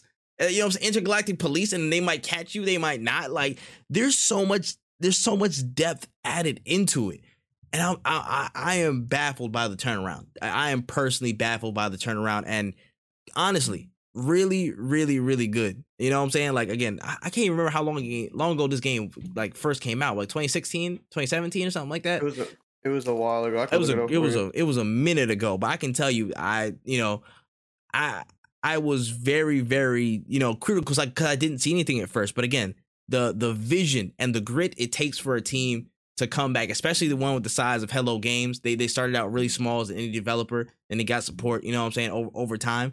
To come back from that and consistently build on your vision and do that, that's one of the best, feelings, and one of the best experiences as a fan, as a developer, that you can have in gaming. Seeing something 2016, thank you. Literally a whole 6-year gap, and this should be in contention for one of the best ongoing games, honestly, for this year. I think they're not going to stop. Right now the snowball's going to continue for them. I think it really should be in contention for the best ongoing game, of the year, and I think it should win. I think it should be closer to winning. You know what I'm saying? Than not. This game is like Space Minecraft. That's the only other game I can think about. It's Space Minecraft. It's literally Space Minecraft with better graphics. You know what I'm saying? Like, it's the only game that I can think of that like came out with like bare bones and then built itself up to being the giant that it is today. Like, and they just keep adding stuff for free, and it's like they're not trying to get you to pay for anything. They're just like, hey, just buy the game. And it wasn't even good. The original premise of the game was just, we're traveling, we're getting materials, and we're going to the end of the universe. They built everything up after that on their content offering, and they just leapfrogged people who are actually trying to make that concept happen still. And it hasn't caught on yet for them. But they were just like, oh, yeah, bet. Oh, pirates, a whole universe, you know what I'm saying? Like, actually playing with your friends, whole new starship combat that's out in space and in a planet. You know what I'm saying? Like, we'll throw all that in there for sure, bet. Yeah. And again, nothing but praise. They get a huge W for this. I will say that up front. They get a huge W for this, man. This should be honestly one of the comeback stories of the past 6-7 years. This was a really, really dope arc, and I can't wait to see them do more, man. For real. For sure. I feel the same way. Like, every time they update it, I always download it and play it more, and I'm like, damn, this is such a good game. Mm-hmm. It's expand. You could be a No Man's Sky streamer and maybe not even do all the stuff that there is in that game. Like, there's always new stuff. Mm-hmm. Hey, listen, I'm not gonna lie. I'm keeping it a buck. I'm gonna try the game. I'm gonna hop back into it at some point. I like literally did some games in my backlog I gotta get through, and that's fair. But I know when we hit that long summer stretch and there might not be as much games dropping, this is definitely going into the rotation for sure. I'm gonna be regularly playing this because there's so much there, bro. There's literally so much there. Shout out to the team, bro. I completely forget the creator's name of the CEO of Hello Games, or the lead. I completely forget his name. It's Sean something. I think it's Sean something. Sean Murray. He's the director. Sean Murray. Thank you. The founder is Grant Duncan, though. Thank you for Sean Murray is the director. Yes. Shout out to Sean Murray for directing all this stuff, and again, seeing it through, bro. Like, cause again, kudos, man. Kudos, cause it's not easy. No, it's I know. Not. All right, man. Shout outs to No Man's Sky. Let's keep it forward. We got a new trailer for another game out. You know what I'm saying? It might be on the way soon. We got to look at the upcoming action RPG title Steel Rising this week. It's coming from Spiders Games, which is a team behind Greedfall, seeming to bleed into like more the Soulsborne lane. This game is set during the French Revolution in France, but with a twist of being populated with automatons and robots, including the main protagonist. So it's like a real like kind of steampunkish slash like Alita Battle Angel, like you a robot, you know what I'm saying? Do your damn thing. It's really interesting premise, but what we think about this, man? So I actually played a little bit of Greedfall, and I was trying to make a video on it way back in the day, but then like the video was corrupted or whatever, so I was like, damn, I really can't do anything with this. But really good game. I think this game is going to be pretty sick. They did some really good work. It looks interesting.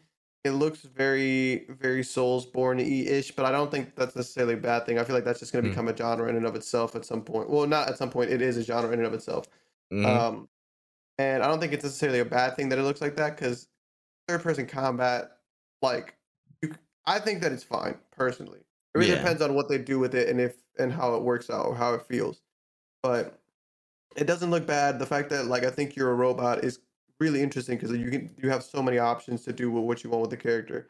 So I am excited because Greedfall was it got really critically, it was really good. I'm surprised Greedfall didn't blow up as much as I felt like it should have. Because it felt like if you took Fable and made a different company made it, even though it's not at all like Fable, but it's like the same premise of like that time space with like magic and stuff. Like I thought it was a good game, and I'm definitely jumping back into Greedfall. I have it downloaded, but shout out to them, man. I'm happy to see more games being made. This game looks pretty sick. Yeah. Hey, listen, I don't have any problem with this necessarily. I'm just like, how can you start to make those tweaks and make those adjustments to your gameplay offering that makes you stand out from a Soulsborne type of game like a Necromancer or a Technomancer or again or a Greedfall or something like that in that ilk. So you're automatically going to get judged to the standard, of course. But how are you going to find a way to make that happen? Again, the automaton concept and like them being, robots in a ancient time period. Well, not ancient, but a time period in the past looks really interesting. Again, French Revolution concept looked pretty cool. From the trailer, it looked like there were some, again, frame rate issues. So I was like, you guys got to kind of lock in and rein it back there. But from the sense of it, it looks really cool, honestly. Like I didn't have any gripes with it necessarily. I'm probably not going to play this off rip, but if it looked good when it comes out, I might actually, maybe give it a shot. Right. It could be an easier intro into those types of games than Elden Ring is, because I'm definitely not playing that joint. You know what I'm saying? You already know the policy. We still going strong, baby. But I again, from what it looks like, it seems like it's pretty solid so far. So you know what? Steel Rising, we actually keep an eye out, like a squinty eye for me, a squinty side eye for me. Yeah. Oh, for sure. Some news you might like. It seems that the ball is trying to roll again for the Overwatch team, as another origin trailer has released for a new character named Sojourn. Now, there was some linked gameplay. It seems like she's a soldier with cybernetic abilities. A lot of different stuff in the gamut. But how are you feeling about this, man? They finally got a new character trailer. It might be in the back, coming back through. What's going on? So they announced Sojourn when they announced the game a while back. They've even published, I believe, a overview trailer, so it kind of felt more real. Watching it, I felt like how do I say it? Watching it, I felt like I was watching Overwatch, a new character on Overwatch 1 when I was still playing Overwatch. Like, it was a great experience. I was like, oh nostalgic? Man. Yeah, in a sense, like it's changing the game. Like, oh, how am I gonna play against this, that, and the third? But then when the trailer ended, I kind of like snapped back into reality. Like, it's like seeing your ex for the first time, and you're like, for the first time in a while, you're like, oh man, I remember all the good times. But then I'm like, I also remember why I'm no longer with this person anymore. So it's like, it's interesting. They released an overview trailer for her, but I wish they would have released an overview trailer for the game. Now, again, I'm not tapped into Overwatch. I kind of avoid it at this point. Not in the sense of like Overwatch, no, but like I don't look for it. So like maybe they do have more videos on like what the game is going to be, but the entire game's going to be different. So an overview trailer for a character, it doesn't really fit the same to me, because I'm like, well, there's going to be a whole new game. The game's going to be completely different. So I care more about when the beta is dropping than when the character is, or what the character does, because I want to play the game. Nah, I definitely feel that. I feel that, bro. Me, you already know my stance. I'm not playing Overwatch, bro. I ain't played it since the first beta and the first like couple weeks of the game, bro. I don't play that shit like that. But I mean, again, we got another black queen in the game. She looked cool. She had like a rail gun, like a real railgun alt, which looked actually like pretty dope. I don't know how that messes with the meta or anything like that. But she looked pretty cool. And if Overwatch 2 actually drops, maybe she'd be an interesting character to see if people play her, man. We'll see. The game drops. Yeah, exactly. That's the caveat. If that joint actually drops, but if it actually drops. All right, let's keep it moving. We grooving through some of these, man. So, on the business side of gaming news, longtime game developer Vicarious Visions has now been snapped up and acquired by Blizzard, making the merger complete as of this week. Now, this seems to be a full transition for Vicarious Visions to be a support character for the major developments within Activision Blizzard and, by extension, Microsoft. So, I mean, thoughts on this? Vicarious Vision's been a long time developer since like the late 90s. Developed some really, really cool series now under Blizzard, which is now under Microsoft. So, what are we thinking about this, man? What's the move? Why is Blizzard buying things? Are they allowed to buy things after they just got bought? Like, I feel like does it matter? I mean, I'm not sure. I think they still have to do like that final vote thing, which is like, okay, we got to make sure it's confirmed that we allow this to happen to vote for Microsoft acquisition. But I'm pretty sure at this point it's like, formalities. I mean, like, sure, I guess. I just don't know what the end goal is for Blizzard anymore. Like, the company that it once was isn't the company that we have now. Salvage their stock price. That's what they get. That's what their damn end goal is. Like, I don't know. I don't even know what they're doing it for. So, like, sure, cool, I guess. This is like, it's like, I guess, like, that's how I feel about it. It's just like, sure. Yeah. It's like it is what it is thing. But my personal, I guess, request, if there ever was one or whatever, I know it's coming from the deluded mind of a gamer, so leave me alone. If we can somehow get Microsoft to again, like, kind of snap up and look, you know what I'm saying? What does Vicarious Visions got, man? Vicarious Visions, man. Like, what do they even have? If you could somehow get some competition to the upcoming Skate 4 or something like that, or maybe after Skate 4, drop another Tony Hawk game, because I think y'all still got some type of jurisdiction in that area. Give me like an actual, like, don't give me no Tony Hawk Pro Skater 1 and 2 remake, because that was not good. You know what I'm saying? Actually, no, wait. 1 and 2 was all right. Pro Skater 5 was trash. Don't give me that. Don't give me that. Well, the newest one wasn't bad, I heard. The 5? Bad. Pro Skater 5? No. The newest remake. That's what I'm talking about. The remake of 1 and 2? Yeah, the 1 and 2 was actually, it was a good remake. Yeah, that's what I'm saying. I had to correct myself. The 1 and 2 remake was actually okay. It was actually pretty solid. 5 was not. But if y'all could actually, go back to the drawing board, come, put some stuff together, put this and this together, you know what I'm saying? Put it in the cup, mix it up 3 times, and make either a remake or a new iteration of a Tony Hawk Underground, I wouldn't be mad. I would not be mad. Again, you could have a new, you know what I'm saying, get a cast of characters together. There's a whole bunch of new skaters that's out in the world right now. You know what I'm saying? There's a whole new, you know what I'm saying, lane. You could even get, you know what I'm saying, Bam Margera if he's still out there, you know what I'm saying, somehow surviving on what? Because he, whatever. I don't even want to get into the logistics of that. But you could get, that type of zany ass experience. If you can get that like type of campaign and put it in a Tony Hawk game for the new generation, that'd be a really dope inclusion. So I honestly think there's a couple franchises in Vicarious Visions lineup that are actually really, really cool that they could, tap back into. I think the first of which would obviously be, what's it called? It'd be Tony Hawk, especially Thug. But, thinking about other games, I mean, like, I don't know if they probably still do not have any jurisdiction over anything Marvel, because they did Ultimate Alliance, so they do not have that anymore. I know for sure. Oh. But yeah, actually, upon second thought, yeah, now all y'all really got is freaking Tony Hawk, bro. I just need y'all to do that and you know what I'm saying, make that happen. Everything else got taken off, y'all. That's crazy, bro. Jet Set Radio, somebody else. Nah. Dead ass. Just focus on Thug, trying to remake it or make a new iteration, and you know what I'm saying, ride out into the sunset, be a support role. That's that. You know what I'm saying? Do y'all thing. Be a support main. That's y'all life. It's all good. Shoot. All right. That's all I got on that. Let's slide into a little bit more meat and potatoes of the pod, man. All right. So a couple of days ago, the world got a little bit sadder as the Gundam Evolution closed network test officially closed out. Now, the hero shooter game dipped into the Gundam universe and has made a lot of waves over the past week, and it's looking to be a really interesting content offering in its full release. So, I know you've had a chance to get your hands on Gundam Evolution. I have as well as part of the closed network test. Got some gameplay, got some hours in, and really like looked at it. How do you feel about the game? I think that the game is actually pretty insane. It's really, really, really good. I actually today was like wanting to play, but I was like, damn, I can't because it's not Yeah, out. it was that. Oh, yeah.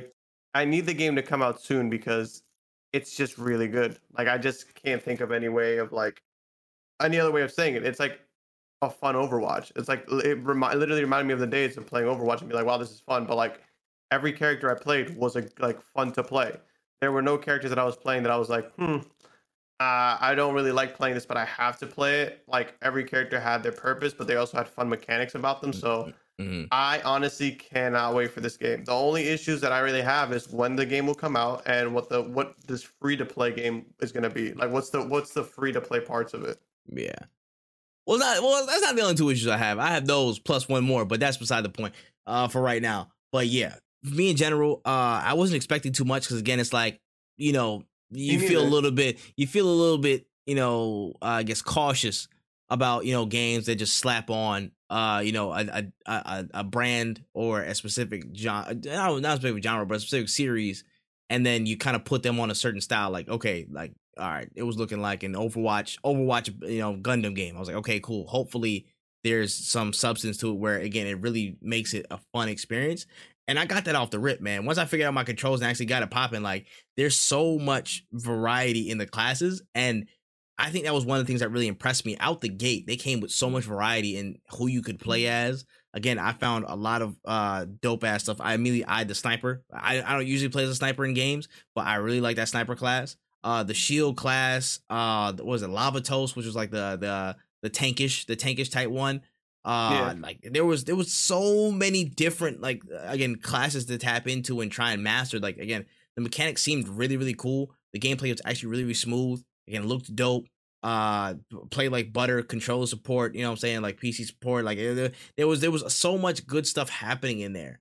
Like I was very, very thoroughly impressed by how the gameplay came out. A little bit of confusion over, like, again, some of the objective things. And so in terms of domination, that mode is like, okay, only one flag opens up. So it took a little bit to get adjusted to the rules, because I was like, damn, I'm thinking COD, like, just go cap a flag and go.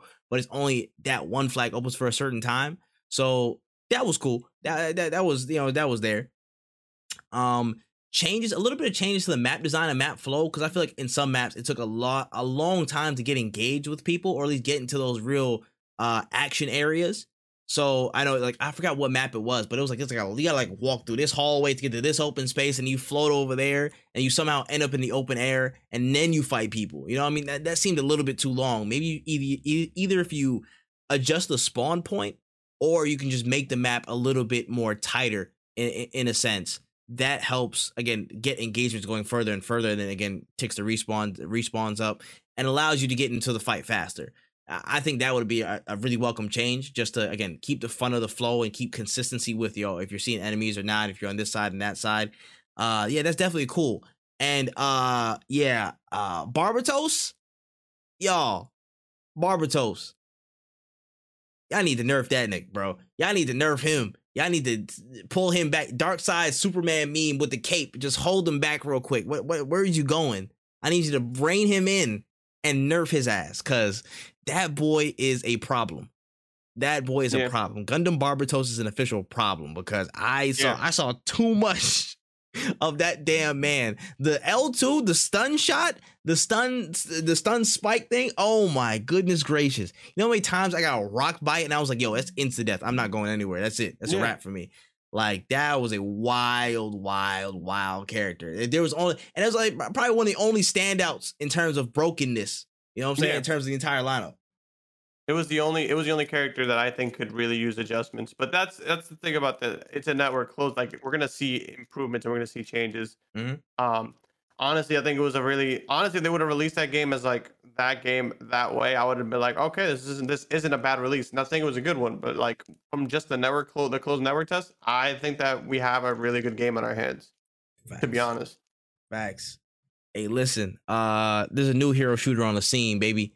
You know what I'm saying? I don't think I really need to, you know what I'm saying, watch over anything except the Gundam game. That's just me though. That's just Honestly. me. But yeah, it really was a dope experience, and I just hope it does good in the West. I really hope it does Yeah. good commercially on you know, on the West and everything like that, because I know it's gonna go like hotcakes in Japan and, you know, the Eastern areas and stuff like that.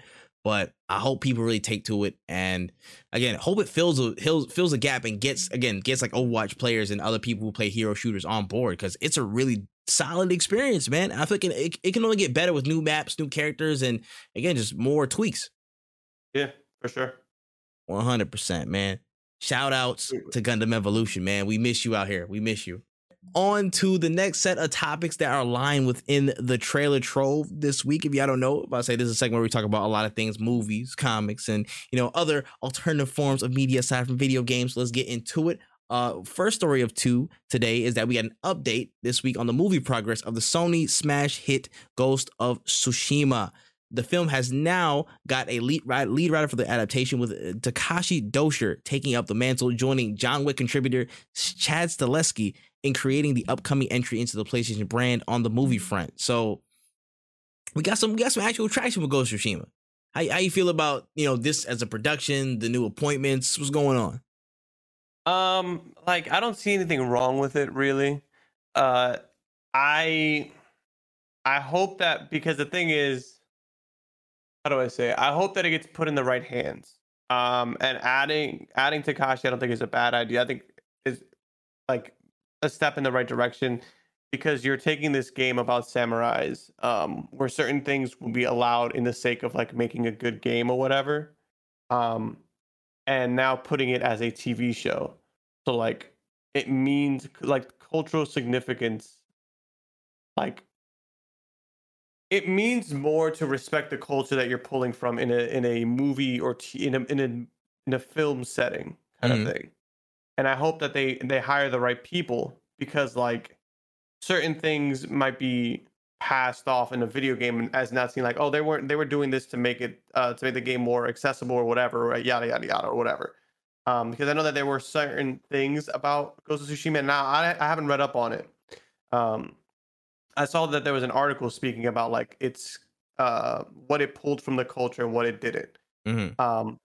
So I feel like the right people involved, like, this is a very precious IP, I guess is what I'm getting at. Like, it's just very, it can be really good, or it can be so bad in a really bad way, kind of thing.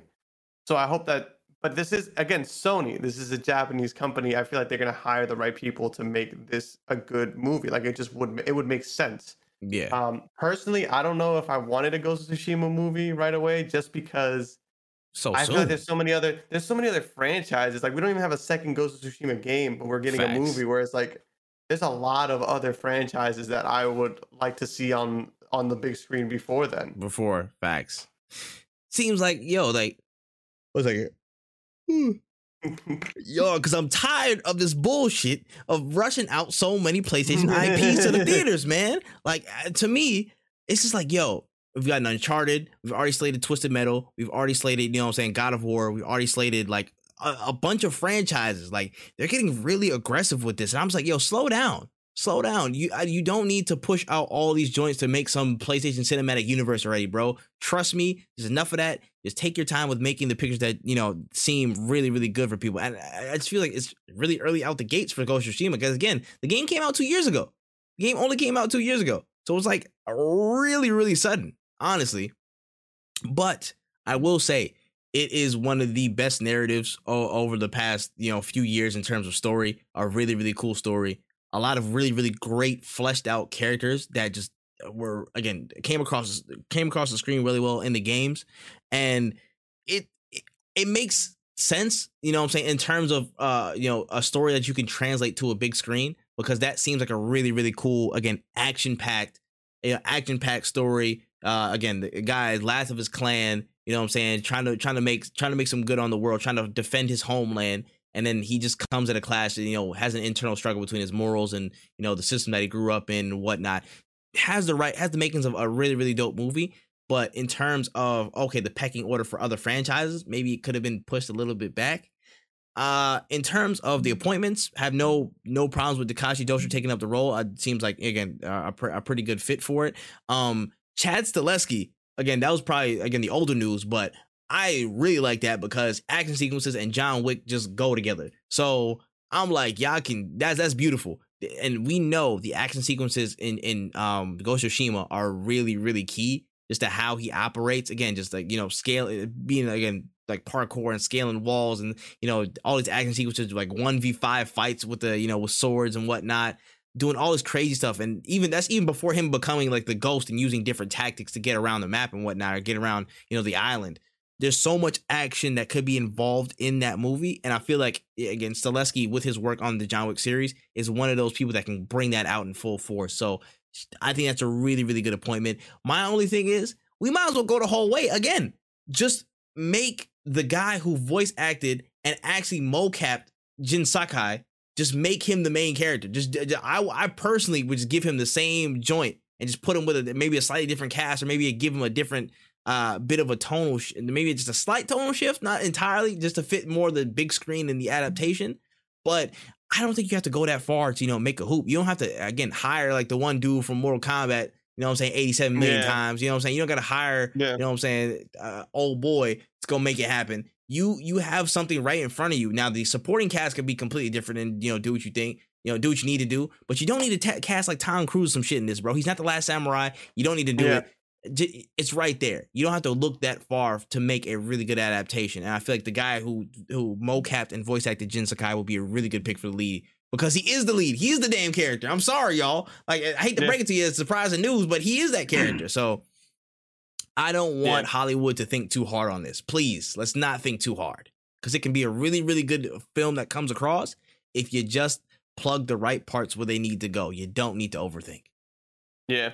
And I agree. Like that, like I completely agree, because it really depends on who you get involved that will either make this a really good movie, or it's going to come out as, like, for example, me, I kind of see it as like you guys just trying to tap into like the movie market, which, I mean, it's Sony, they've already into the movie market, but like you guys are trying to like they're trying to put PlayStation, they're trying to aggressively force that PlayStation, module into that movie space. Yeah, and when you involve the wrong people, you get movies that are like movies made by Sony, like Morbius, or it's like you didn't have the right people on that. You know what I'm saying? Like, I just don't want you guys. Mistakes are being made by you guys, and I don't want you guys to make the same. I want you guys to learn from yourselves. Like, that's at the end of the day, learn from the mistakes that you've made. Please learn from your mistakes, or be doomed to repeat the same event of Tyrese fake quoting a fake quote about Martin Scorsese praising your movie when in fact it was a fake. And I said fake 3 times to emphasize that it was a fake, and he still quoted it like it was real. What the hell's wrong with you? Oh my gosh, bro. That's still the funniest joint I've ever seen, bro. Love Tyrese. Love Tyrese. Oh, shoot, bro. All right, man. Let's get to the last story of the trailer trove. So after we got the big news from Monday that Discovery had purchased and merged with AT&T's Warner Media Company for about $43 billion. We are starting to get some headway and ramifications into what might be next for Warner, and particularly the DC universe. Now, from a Variety report yesterday, we got some exclusive drops that the newly named Warner Discovery are looking at options to overhaul the DCEU as we know it. Now, insider reports suggest that Warner Discovery view DC as lacking in coherent creative and brand strategy, go figure, despite recent successes like The Batman. Now, the report goes on to state major DC staples like Superman need revitalization. Projects like Todd Phillips' Joker are a great example of how DC's character roster should be developed, and noted the search for a creative mastermind / businessman to fit in the role similar to Kevin Feige for the MCU. So, I mean, Warner Media is now Warner Discovery, and we were potentially looking at a lot of different up changes, and overhauls for the DCEU. What are we feeling about it, man? I feel like it's just kind of wild that like they didn't have like a figurehead to manage like the projects, kind of like Kevin Feige. And I don't even like using him as like the best. Like, I'm not saying he's not good at what he does, but like I don't think it's necessary. But when you guys are trying to recreate what they're doing over at Marvel, it's just kind of wild to me that you didn't have one person sitting there like, yes, I will quality control all of it. Because when there's too many cooks in the kitchen, you get movies that are in the same universe but are very different, and they don't even really fit together well. That's why like Wonder Woman, Aquaman, Batman versus Superman, all three of those movies felt like they were made by completely different. Like they didn't even seem they were in the same universe outside of as if like, oh wait, Wonder Woman's in Batman versus Superman, so she's in the same universe. That's why we know this. These movies they weren't good. They weren't good like solo movies. And then when you're telling me that they all have like this is the best, like we did these three so that we could do this, and then you release Justice League, you're like, man, I feel like you shouldn't have done any of this. Yeah, like facts. It just I don't know. You need somebody up top. And I'm sure that the executive producers, I'm sure that a lot of people had their hands in the cookie jar, like, no, we need to do this. No, we need to do this. No, we need to do this. And I think having one sole person, like, we trust this person, you go crazy and give them like 3 movies. If in 3 movies shit isn't looking coherent, or at least let them outline this shit. Give them like have a big ass plan, because Marvel will come out and they'll do like phase 6 and they'll tell you about every movie that's coming out from here till 2060 because they have a plan. They kind of know where they're going to go with things. So I just am surprised that they didn't have one person keeping track of everything, or like, you know what I'm saying? Or like the quality control. I'm happy that they're taking more into consideration. I don't really like the idea of Joker being like the example. I haven't seen the Joker actually, but I'm assuming they're talking about the Joaquin Phoenix Joker, right? Yes, they are. I feel like that was a very standalone film, and if I'm wrong, let me know. I haven't seen it. No, you are correct. You are correct. You are very. It's like very standalone. The Batman, I feel like, is less standalone because you could add shit into it, but also like I don't think that should be leave it the like, fuck alone. Yes, like I think it should be in its own universe because of how well it developed the Gotham and the entire atmosphere. Adding anybody else to like connect to that shit would kind of ruin the whole world that it's in. I think that it should be no, because I don't think they've had a good movie that I would sit here and be like, this is the example of how all of your movies should be. Maybe Aquaman, but I even still feel like Aquaman was too close to the Marvel movies to really for me to be like, yeah, we need to have more of these, because then it's just gonna be like DC with the Marvel spice to it. Yeah. I'm in the mindset of this. Okay, now there needs to be a balance struck with Warner and with DCEU. Y'all are actually bumming it, bro. Like y'all been bumming it for a long time. Let's not dismiss the fact. Much to my dismay and disappointment, you guys have been bumming it. As much as I want to see you guys succeed, you've been bumming it. And without that quarterback role, without that somebody like in air traffic control, making sure everybody's going this way and that way, you cannot make a connected universe work. You cannot do that. You have to appoint somebody at the top of the key who's going to make sure everything fits, not in a rush, but every piece is curated with enough to, again, link this to this and put this there for a satisfying natural progression into team ups, into, you know, actual the whole organizational films like the Justice League, you know what I'm saying, all that stuff like that. You never had that. You try to rush it with what's his name, Joss Whedon, and you know you made that. You made the first cut of what's it called, Justice League, and then Zack Snyder didn't really get everything that he wanted to get off, and it didn't really translate as well in certain aspects. So it's like it's hard to see that when you get in a rush. But with this new possible avenue, I need them to strike a balance. One, I believe they are going to continue down this path of having a connecting universe. I believe they will. I believe they will continue. They need to have somebody in this role who is similar to Feige in the sense that he can operate and move to connect these systems naturally and not in a rush. Because the one thing I will credit Marvel to the end of time for is that in terms of connecting stories and making sure there isn't too much rush between them and actually creating a universe that makes sense, they're masters at that. They have mastered that formula.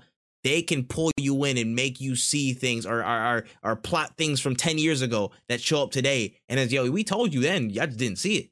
That is really, really key. And somebody like Kevin Feige is absolutely instrumental to make an operation like that even work. That's needed. But also on the other side of that coin, you guys need to have enough balls to give the creatives and give the directives the control over their respective projects. You cannot have a situation where every movie feels the same.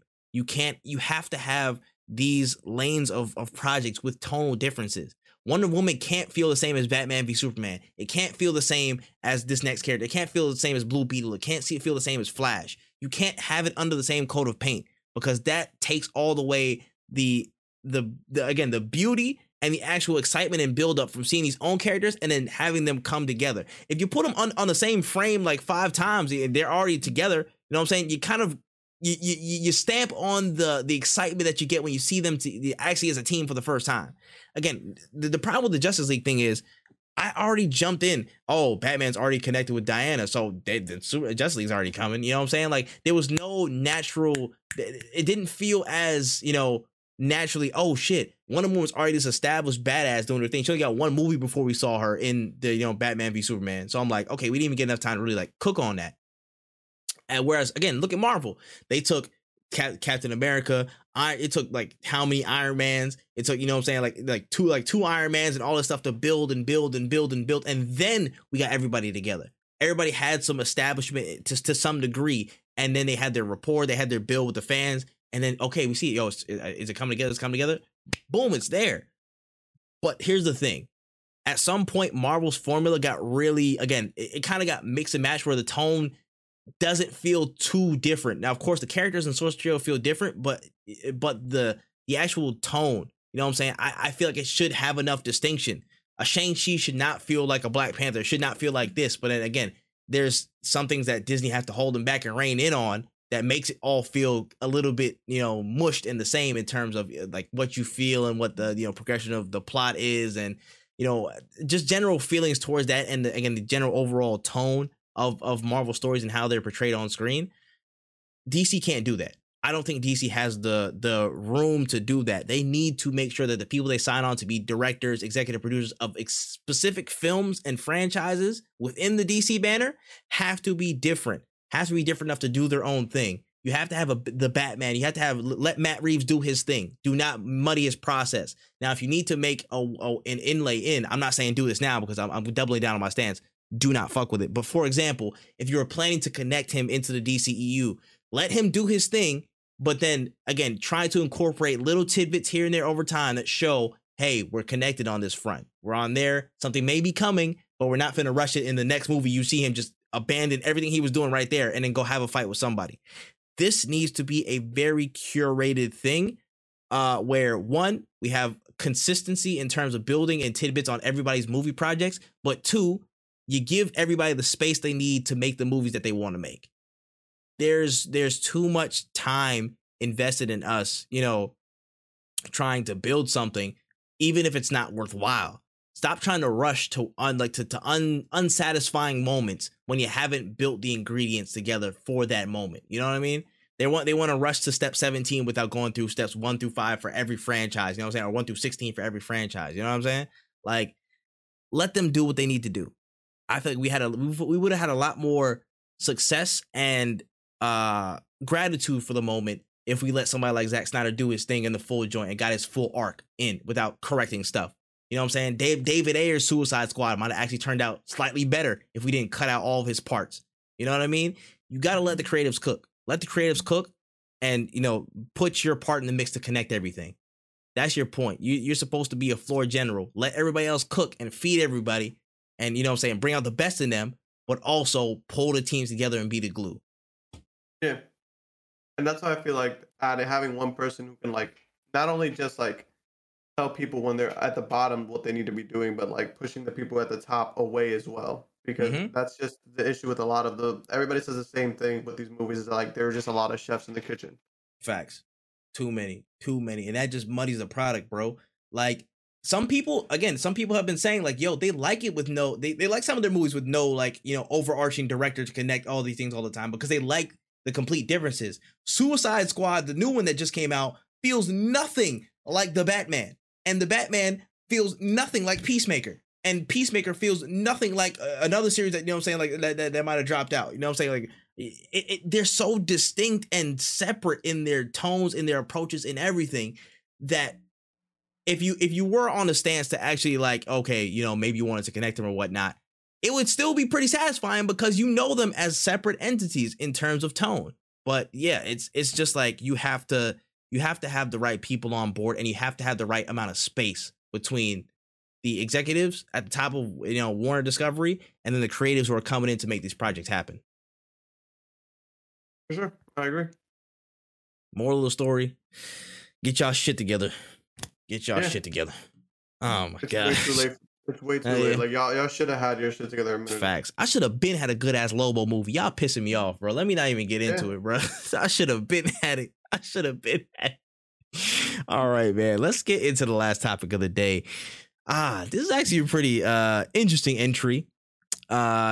This week we saw into one of Reddit's more famous subreddits or subgenres called AITA, or I Am I the Asshole. It's basically a subreddit where people explain their situations and get justification as to whether they are or are not an asshole. And this particular post made its way onto Twitter and centered around a boyfriend who had a girlfriend curious about Elden Ring and naturally let her play some. But over time, she got more and more hours in than the boyfriend anticipated, and even started a new game plus. She got real good at the game. She beat the game. And the boyfriend claimed the methods that she used to beat the game were in easy mode, and he's aiming to play it the way it was meant to be played. So, wow. Interesting. How you feel about that, Wen? I know you talked about it a little bit on Twitter. I just want to get your thoughts on it. I think that shit is so like my girlfriend Panda, who I do otaku with, is what you would consider a gamer girl, or I like to call her my gamer girlfriend because we play video games all the time. One thing that I think is very important in any relationship really is allowing people to enjoy their hobbies and shit, and not trying to belittle them for shit. The thing that's so crazy to me is that if Panda were to be like, hey, you know what?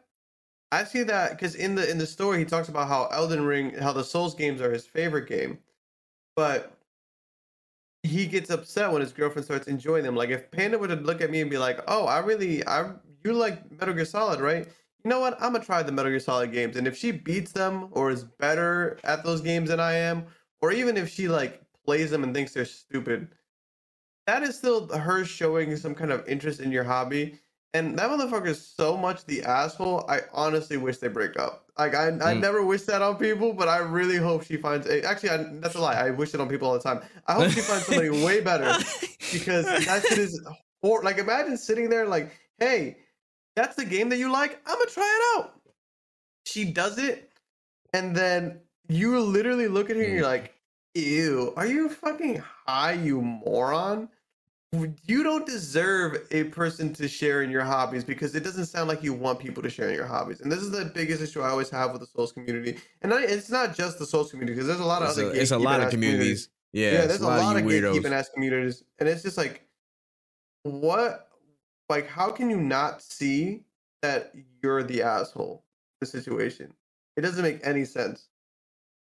It's wild. I'm just like, yo, how in the hell? Yeah, how did you get this far in the post without stopping? But yeah, that's probably me. That's probably me, guys. Let me just delete this. To TLDR, I solved it myself. Let's get out of here.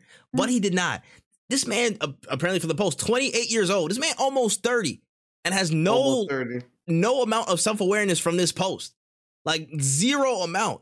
This man was like, yo.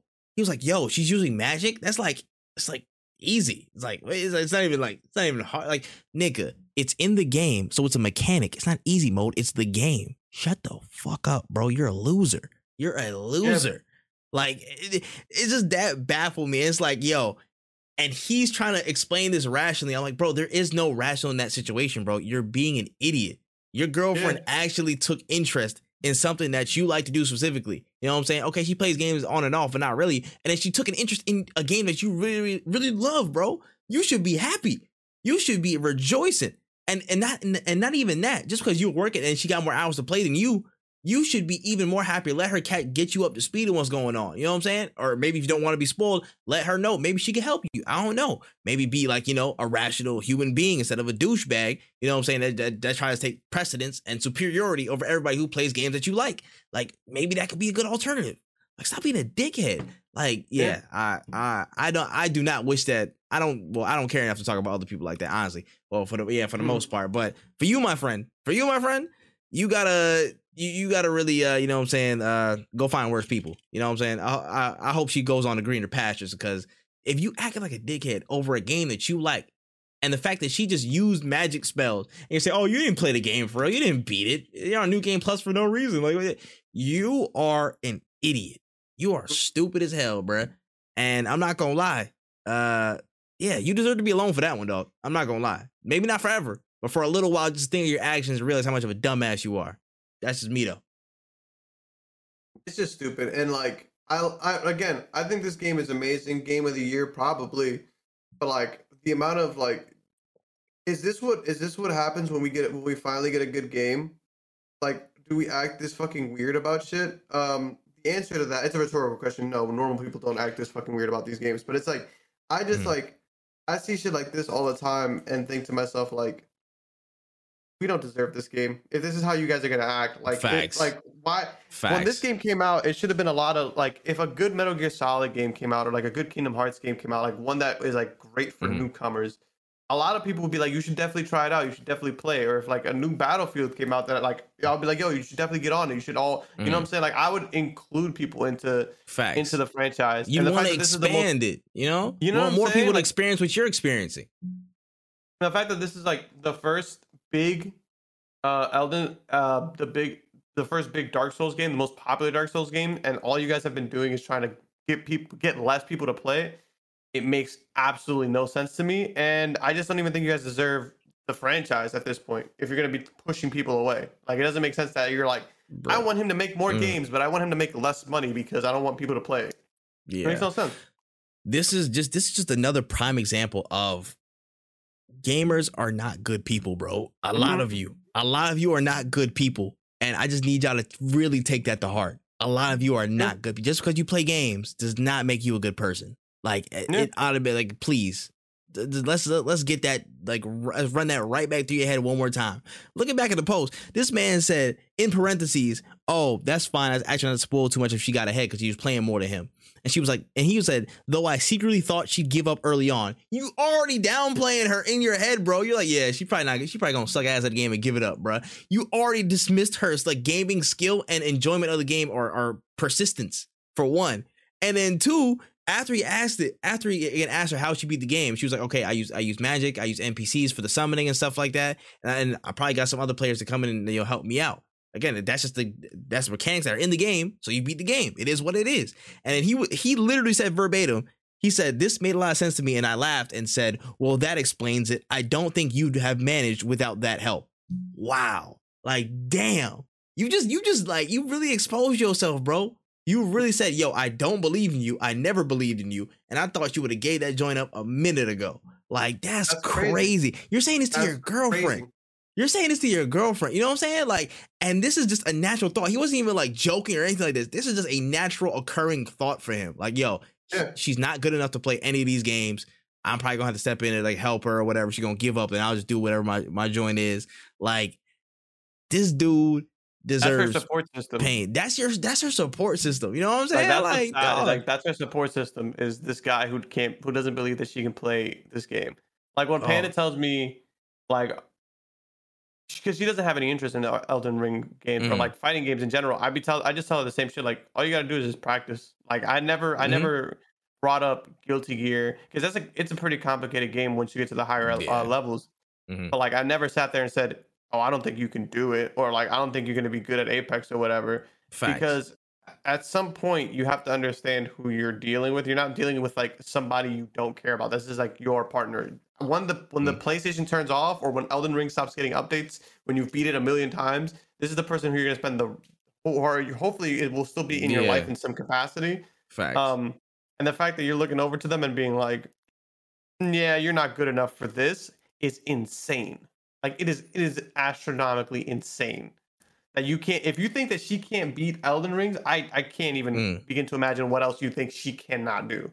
Now, And I also forgot. Let's just look at how he started off the entire post. Let's just say this. He said, some context. My partner, 26 female, isn't really into proper video games. She mainly plays games on Switch, like Animal Crossing or Breath of the Wild. That first sentence right there, we gotta stop. It's insane. So Animal Crossing and Breath of the Wild are not proper games, and the Switch is not a proper game platform.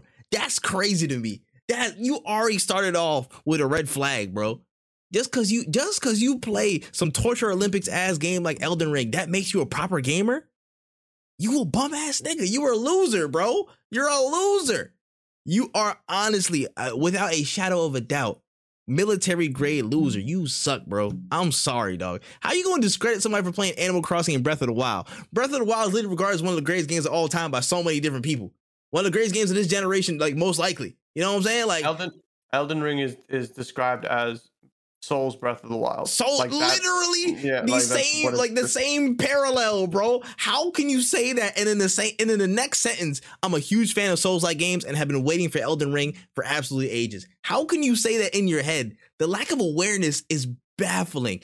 And I must end my case by saying again, gamers are not good people.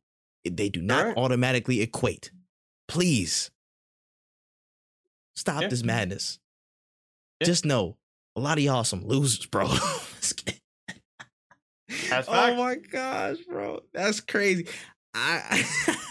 That's what the absolute lack of awareness makes me laugh sometimes, bro. That's insanity. That is insanity. A lot of people do not deserve gamer partners because y'all don't know how to you think gamer partners are just like gamers and your partner, like it's a completely different like avenue. The shit that you say to your teammates or your randoms, you cannot say to your partner. And by extension, I don't even think you should be saying that to your teammates, bro. People you rock with. You know what I'm saying? Oh yeah, you can't play that, bro. You know what I'm saying? Like, what type of stupid shit is that? You gonna tell somebody you know and probably regard as a friend, hey yo, yeah, you can't. You probably gonna fail at that, bro. Like what type of support system is that? Yeah, you've completely proved you could have just posted the first sentence alone, and then you would have I would have marked off the whole situation automatically, bro. Bummies, bro. I gotta one more time for the people at home, in case you forgot. Just because you're a gamer does not make you a good person. That's all I got, man. That's all the topics for the day, bro. Oh my goodness, man. When any more closing thoughts, any stories you might have missed? What are we potentially lacking? Nothing crazy really. Like the only other things were like very small stories, like Capcom releasing like a fighting game collection of like their old titles, which is cool, but like it's very niche games that like people are like, oh cool, the vampire games that we love from way back in the day, but it wasn't like it wasn't not Kingdom Hearts, it wasn't Marvel vs. Capcom or anything like that. It was just like oh cool, like old fighting game. Nothing crazy really, because again, we're not really gonna see much until like maybe next month, maybe. Like honestly, I feel like the biggest announcement outside of Kingdom Hearts was No Man's Sky. So we might see more games getting updated and stuff like that, but I don't know. It's gonna be they're ramping up for the big announcements. Facts. It's kind of turning up, man. It's kind of turning up for real. But yeah, I have no major thoughts or any stories that were lacking from this week. I don't think, you know what I'm saying, any major ones that we've seen. It might have been a couple ones, like some dude what's it called? Some dude like bought an NFT for like 2.9 million and got like 3,600 back, and I was laughing my ass off at that shit. That was funny. But aside from that, man, that's all I got, man. Any closing notes before we get up out of here? Stay hydrated, stay safe, and play some video games. Play No Man's Skies. Feel that. My closing thoughts are, make sure you guys keep up with us on all social platforms. You know what I'm saying? For YouTube, Wotaku channel, WOTAKU channel on YouTube. One Easy on all other social platforms. That Man Trip on all social platforms. No Cooldown Pod on Twitter.